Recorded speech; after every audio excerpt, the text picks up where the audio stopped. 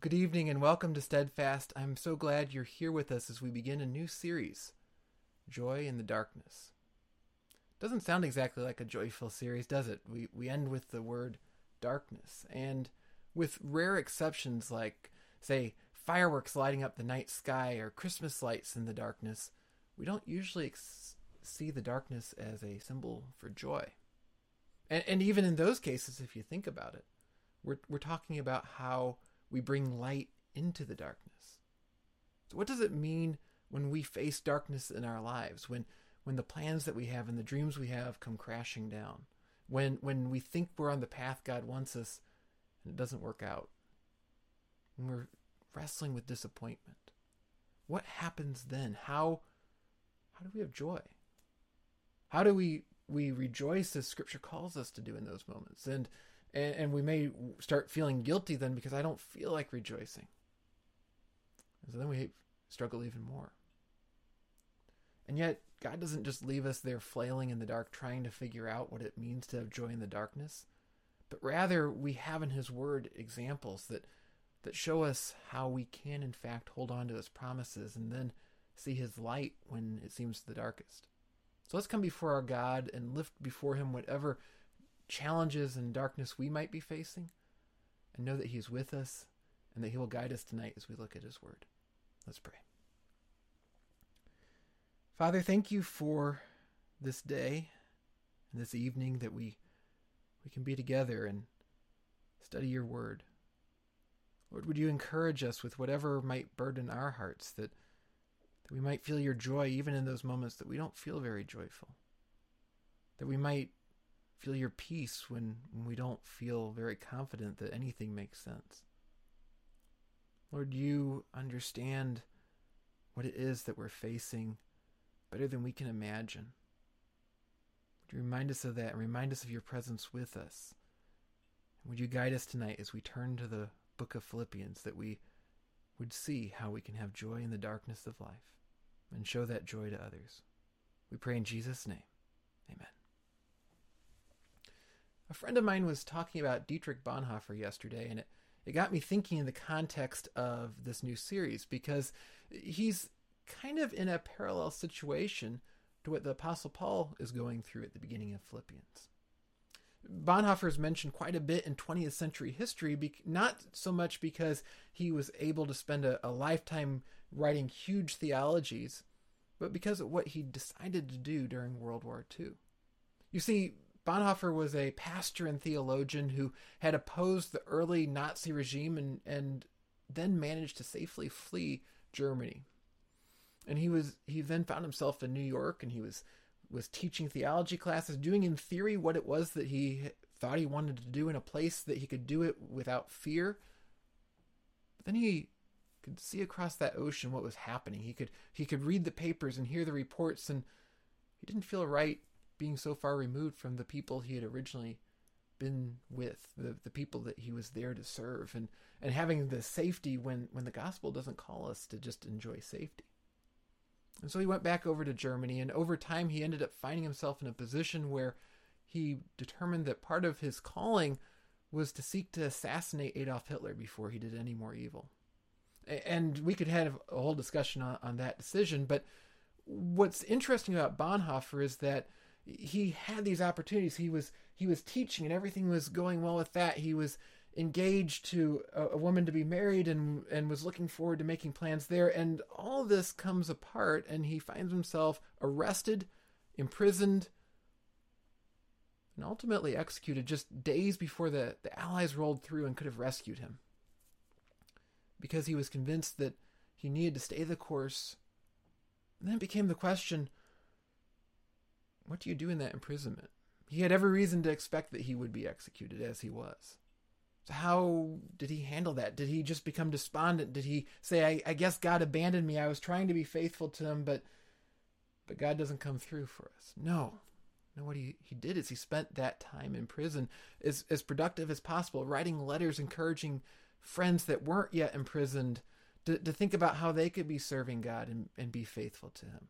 Talking about how even in the circumstances that were coming apart in life, that there could be joy. Joy because he was confident that God was working. Didn't probably feel like it a lot of the time. And yet, as he turned to God's word, he saw that God works in those hardships. And that's what we see as we turn to the beginning of the book of Philippians. Paul's writing this letter while imprisoned in Rome, and he's writing to the Philippians whom it probably would have been really nice to sit down and spend some time with. But he can't, because he's been arrested. He's imprisoned. But look what he says if we turn to verse 4. He says, always in every prayer of mine for you. What is he doing? He says that they're all making my prayer with joy.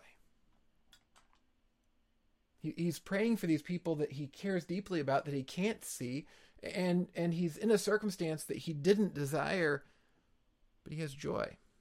And joy shows up repeatedly in this first chapter of Philippians. We might ask, Paul, you're imprisoned, you've been falsely accused, you're potentially going to be executed. How can you have joy? Same sort of question we might have wanted to ask Bonhoeffer as he wrote about the joy of the Lord to his friends as he was imprisoned. What would Paul say to that question? What would he encourage us to do as we think about our own hardships and difficulties and plans that have come apart in life? He'd encourage us to think about how hardships can be opportunities. And that's what we see time and again in Scripture, and that's what we see him talking about here. You see, Paul was in prison, but he didn't just dwell on that and say, oh, this tyrannical government has arrested me. Oh, how unjust this is. Oh, how horrible this is. Oh, I miss my freedom. I miss being able to do things. No, what he sees is he sees an opportunity. He sees an opportunity to do the very thing he's called to do, to share the gospel. That's what we see if we turn to verse 12. He says, I want you to know, brothers, that what has happened to me has really served to advance the gospel, so that it has become known throughout the whole imperial guard and to all the rest that my imprisonment is for Christ. Now, there's several things at play here, and the first one is that Paul sees the resources he does have as an opportunity. When he's accused and arrested, he appeals to the emperor. And that's something you could do as a Roman citizen, something that not everyone in the Roman Empire could say. Not everyone was a citizen just because they lived in the Roman Empire or even were born in the Roman Empire. Certainly many of the Jews, like Paul, didn't have Roman citizenship, but Paul did. And so what does he do? He sees an opportunity and he appeals to the emperor for a hearing when he's arrested. And in that then, as he's transferred around and ultimately brought to Rome, and he's waiting and waiting and waiting for that hearing, he sees how this hardship, this unexpected imprisonment, this break in the plans that he had organized in his own mind was an opportunity to speak about the gospel. Every time someone would ask, well, Paul, what's the charge against you? Why are you here? He could say, I'm here because I speak about the king who has been brought back to life, that raised himself from the grave, that triumphed over death. And if they question him, he'd go in more and more and share about how this king was promised in prophecies and how this king saves us from our sin. And so Paul sees the accusation against him as a headlining announcement. Here comes the one who can preach about the gospel. That's not what the guard that would ask him what he was there for was thinking, or the various judges and magistrates. But that's what Paul sees. Opportunity to speak about his Savior. And that can be the opportunity for us as well. When we face the hardships of life, when things do come crashing down, do we see it as an opportunity? Now, before we go any further with this, we should caution ourselves, because we can get to the point where we start to see every hardship as something we're suffering because we're being faithful Christians, and we start to build ourselves up into these self-righteous heroes. I lost my job because I didn't show up for several days. They're persecuting me as a Christian. I am suffering for Christ. I went out and I drove recklessly, and now I'm in the hospital. I'm suffering for Christ. And when those sorts of things happen, when our own foolishness puts us someplace, we shouldn't try to put on some kind of martyrdom and appear like we're being holy for suffering. That's not necessarily the point. Clearly, Paul is suffering specifically for doing what God had called him to do. But a lot of times our hardships aren't that way. Nonetheless, though, when we find ourselves in them, it doesn't negate the opportunity to use them for God's glory. To go through those hardships and ask God, where is the opportunity in here for me to serve you? Paul sees the suffering with that phrasing he says at the end of that verse we just looked at, that it's essentially, much like he likes to use the phrasing in Christ elsewhere, he uses it here, that the suffering is suffering he's experiencing that he can say that Jesus understands because Jesus too has suffered. Jesus suffered, if you think about it, in all the different ways that we suffer, because he came into this world as a human being and experienced it as a human being. Only unlike us, he didn't deserve the suffering he went through. He didn't deserve to grow up in a town that rejected his message because they couldn't imagine that he could actually have any authority to teach. He didn't deserve to have his closest friends, the ones he'd gathered and spent years with, abandon him in his darkest moment. He certainly wasn't deserving to be sent to be crucified, and to be sent ultimately to try to appease a mob is an easier way to get that mob down than the justice that Pilate should have provided. At each step, Jesus received what he didn't deserve, and in each of those steps, he experienced suffering. And so when we go through suffering, and Scripture calls us to have joy, it's not that God's sitting up there in this lofty place looking down at these scurrying little dots on a globe and saying, you minions down there, you should just be happy. Why are you complaining about suffering? It's not that at all. God understands what we're going through, and he calls us to cling to him, so that as we go through those things, we can experience his joy. Not because the suffering isn't real, and not that it can't even hurt, and not that we shouldn't even admit that, but that we know that our God's with us in it. We look for the opportunities to see how God is going to use those things that we find ourselves in. Take a look, for example, in Acts chapter 28, verse 16. Luke reports that when we came into Rome, Paul was allowed to stay by himself with the soldier who guarded him.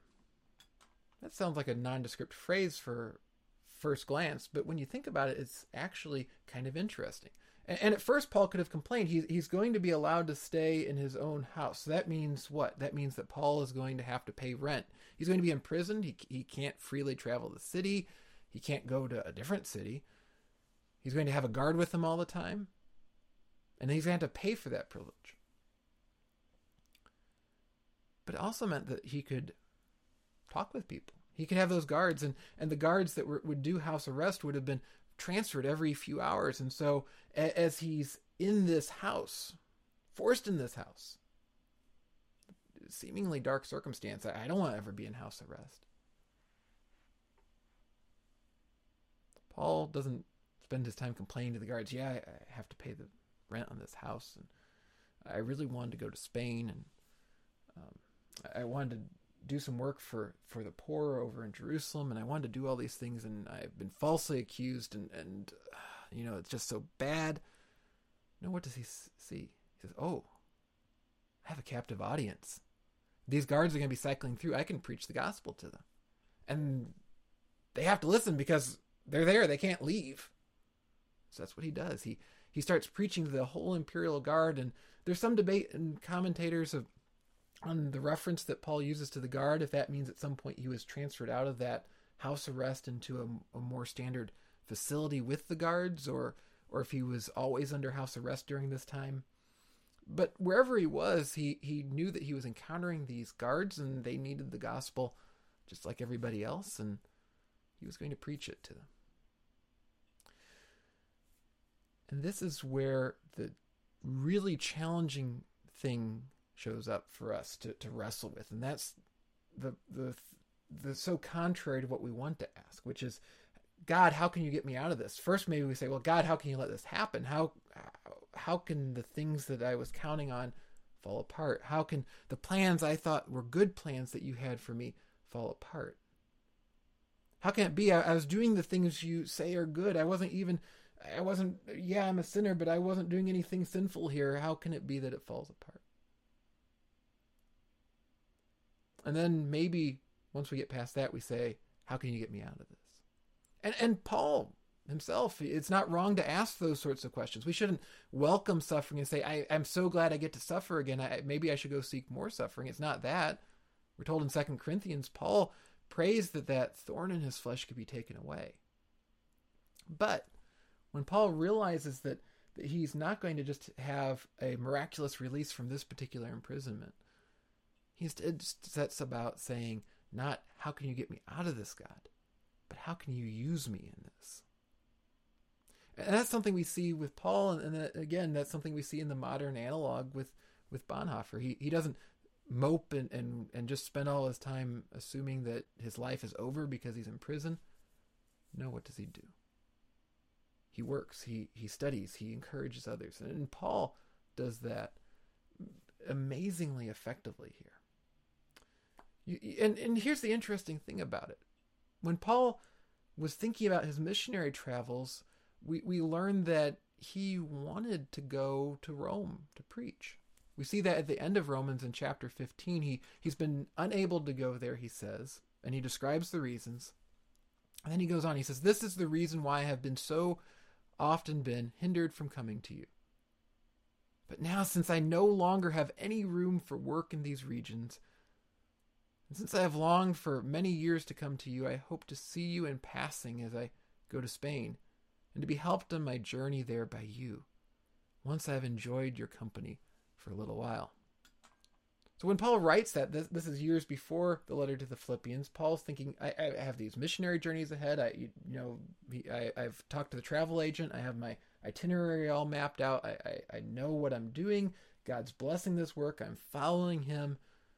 And I'm looking forward to meeting these believers I haven't met in the city of Rome, and encouraging them and helping them and using my gifts to do Jesus' work. And then once I get there, then I'm going to use that as the launch pad. They're going to hopefully contribute to the work. And then I'm going to go to Spain. I'm going to preach at the far ends of the Roman Empire. And it's a great plan. There's nothing wrong with that plan. It's just not God's plan that he's sending Paul on. Paul is called to advance God's word, but not in the way that he would have imagined. And he's even called to advance God's word in Rome, but not in the way that he imagined.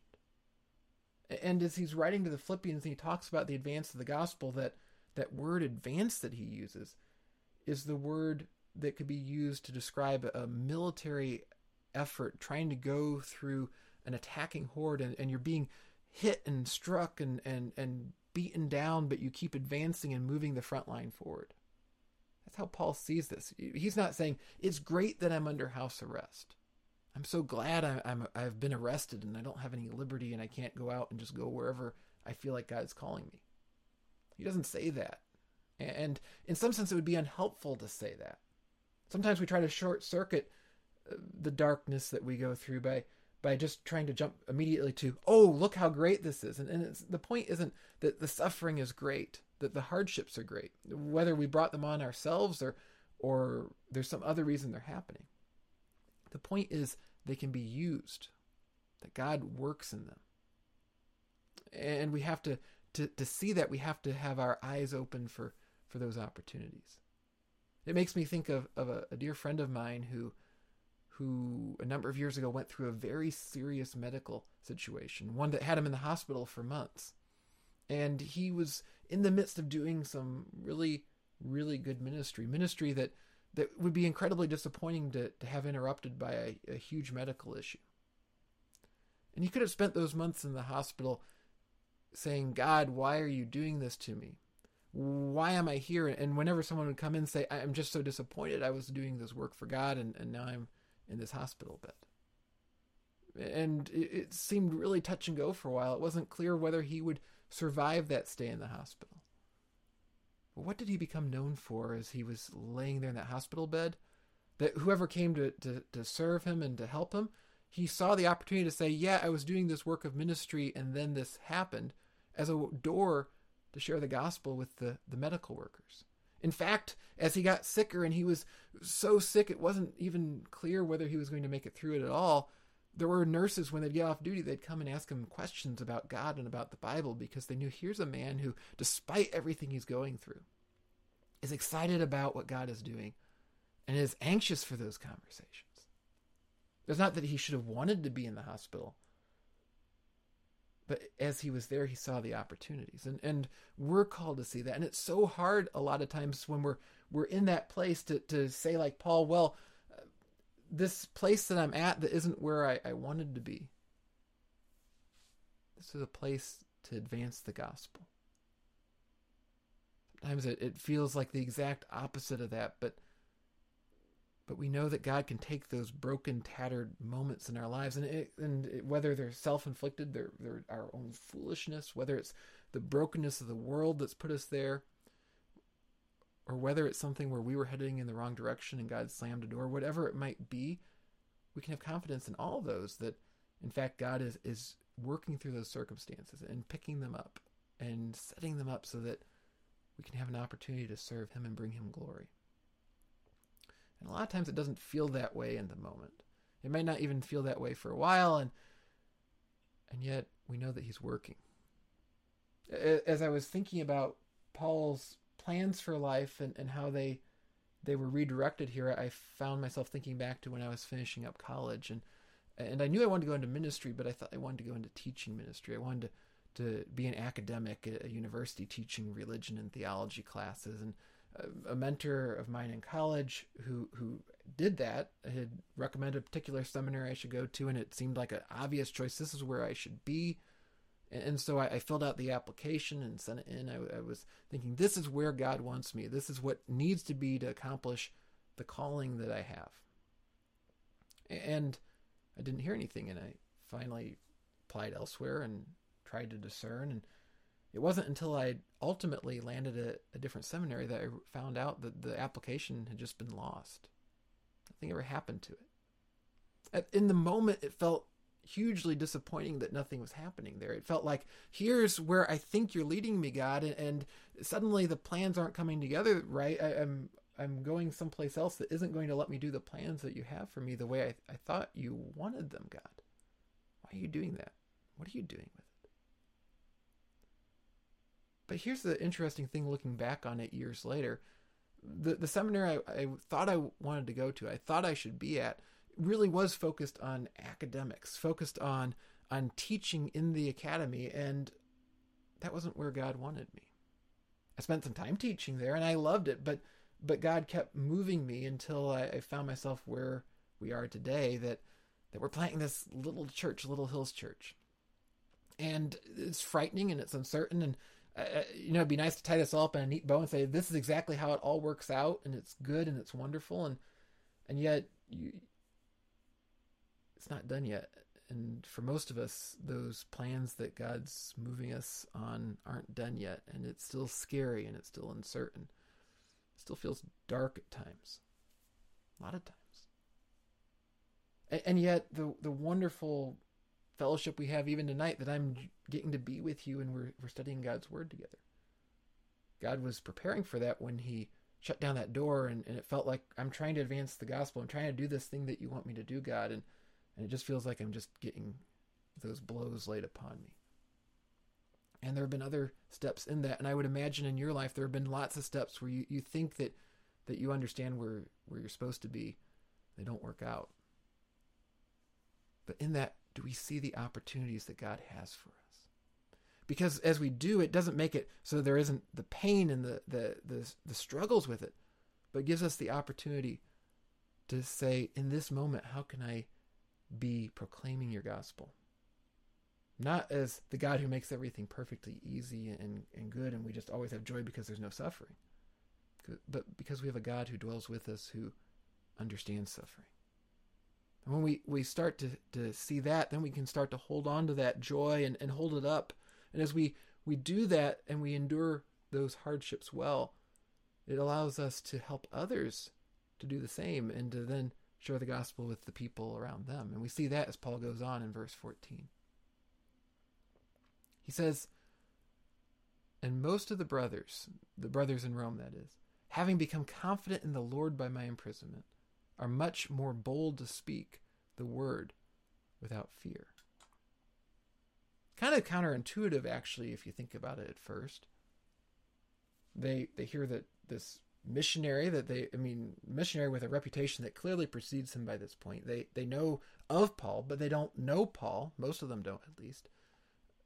Is now in Rome, but he's in Rome because the power of the Roman Empire is holding him prisoner. And that would be a good reason to want to flee any association with him and maybe flee the church, or at least get out of Rome. Don't be right there in the center of power proclaiming the gospel anymore. What happens instead? They see Paul, and they see Paul using this opportunity that he has, this opportunity in the hardship, and using it to preach to the guards and looking at how the kingdom of God is advancing in that. And they get to interact with Paul, and they see what Paul is doing, and he's able to encourage them, so that instead of seeing this as an opportunity to run and an opportunity to assume that everything is coming crashing down, it's instead an opportunity to endure well. That's what we see also in the story of Dietrich Bonhoeffer. It's not that we should say it's wonderful that Bonhoeffer was executed, and how great that is that he didn't get to live a full life and do all the things that he might have done afterwards, write more books and more encouragement and so on. But what happened in his life is he looked at the God he knew from the scriptures, and he endured well, even in that incredible disappointment of being executed just days before he could have been rescued. What did he do? He showed that we can have confidence in our dark moments because we have a God who's with us in them. And he's encouraged so many people over the years since that time, right at the end of World War II, with how to endure well. Paul, in his suffering, has encouraged so many on how to endure well. And when we're going through hard times, whatever it might be, whether it's a job that we lose, whether it's something that happens to just our plans, whether it's things not going well at school, whether it's broken relationships, whether it's just bad health, whether it's the pandemic and everything that's come out of that, whatever it might be, are we seizing those opportunities to endure well, so that as people look at us, they're encouraged about the God who's with them in their suffering too? Because you see, what happens when Paul is under house arrest. We look in Acts chapter 28, once again at verse 30. He's there for 2 whole years at his own expense, but he welcomed all who came to him. He's given that mission field. And the very end of the book of Acts says the gospel went forth unhindered. God used it. And I think that's the challenge for each of us as we seek to be faithful as Christians, is to think, how do I endure well in such a way that I recognize not that these circumstances are good, not that these are the circumstances I should want, the circumstances I can cry out to God, God, can you change this? But in it, there's opportunities, and in it, God's in there with us, and so there's room for joy. I think about Little Hill's own launch. We are a little bitty church. We haven't even got to have in-person meetings yet. We were supposed to start just 6 weeks after the pandemic ended up hitting. We didn't know a pandemic was going to hit. And it was exciting. We had a countdown, and we were making plans, and it was so exciting.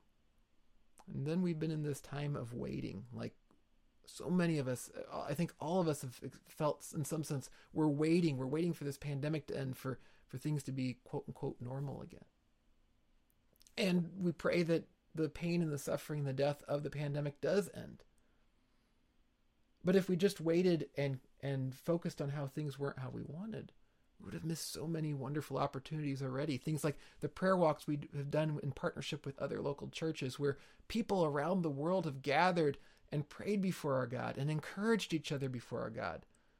Not because the circumstances were wonderful, but because we can endure together and encourage each other to endure together and say, our God is in these circumstances. And here's something we can be certain of. Even when we get back to normal, it's not going to be normal. There are always going to be hard circumstances, whether it would be another pandemic or something totally different, just like we never imagined a pandemic.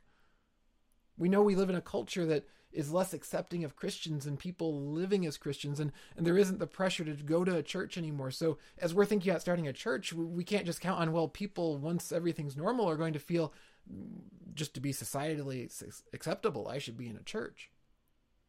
And that's going to be true of every single church in the world. We as Christians have to think, how do we use the opportunities of this changing world, of changing society, of changing habits and customs? How do we use those opportunities, which sometimes feel hard, and we want to yearn for the good old days when people just went to church, and so we could preach the gospel because they were going to be there? How do we use the hardships that we find as the people of God to think out of the box, like Paul was when he says, oh, house arrest, great, I have a captive audience. Oh, house arrest. If I hold on to this joy and show it, that the other people who aren't yet arrested can be emboldened because they see that I can be under house arrest and I'm holding on to God. How can we encourage the people around us? That's not just true of the church, that's true of you and me, and our own broken pieces that we hold on to. And we hold on to those pieces, and we hold on to them so tightly our hands start to bleed, and we just say, God, these broken pieces, put them back together so that everything is how I thought it should be. And sometimes he does, and we can praise him when he does. But what we do know is he's going to take those pieces. He's not going to discount the suffering and the pain we've gone through. He's going to make a beautiful mosaic. He's going to use them. Our lives and our suffering are not in vain.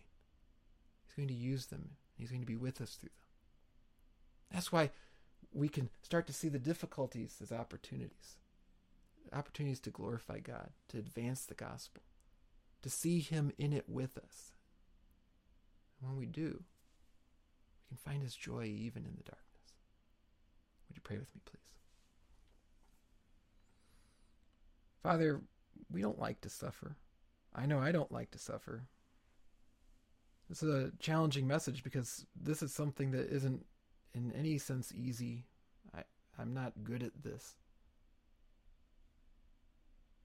But Lord, I know that you are with each of us, whatever darkness that we're facing, whatever broken pieces we're holding on to. Would you remind us that you are with us? That those pieces that are there because of our own foolishness and sin, you don't reject us because of it, but we can turn to our Savior and be redeemed and restored. And as we walk through life and continue to accumulate those broken pieces, it doesn't always make sense. There's reason to mourn, reason to pray for change. There's also reason to have confidence, even in those broken moments, that you give us opportunities. And may we see them and seize them, that we might preach your gospel, that we might share your hope with a world that's hurting around us too, and encourage others to endure well too. I pray in Jesus' name. Amen. Well, I do hope you'll join me next week.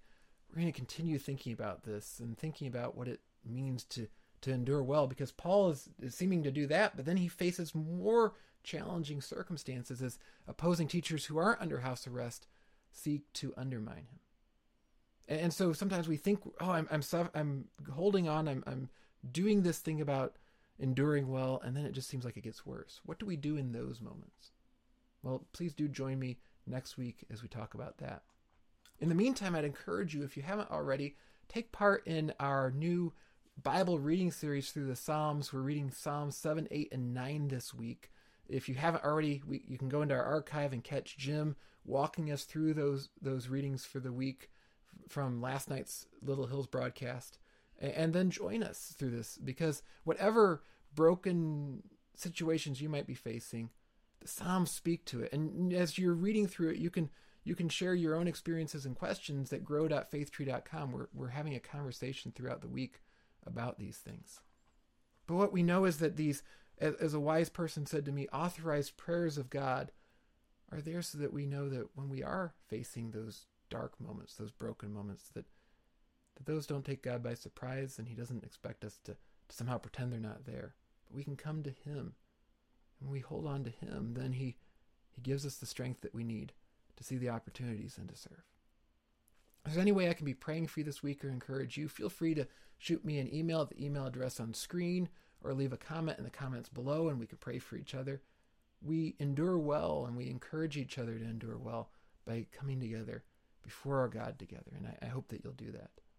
And if this video has been an encouragement to you in whatever you're going through, or you know it would be encouragement to others, please consider giving it a like or a share, and subscribe or like our page as well, so that you can continue to get these videos, and we can encourage each other as we seek to endure and to serve.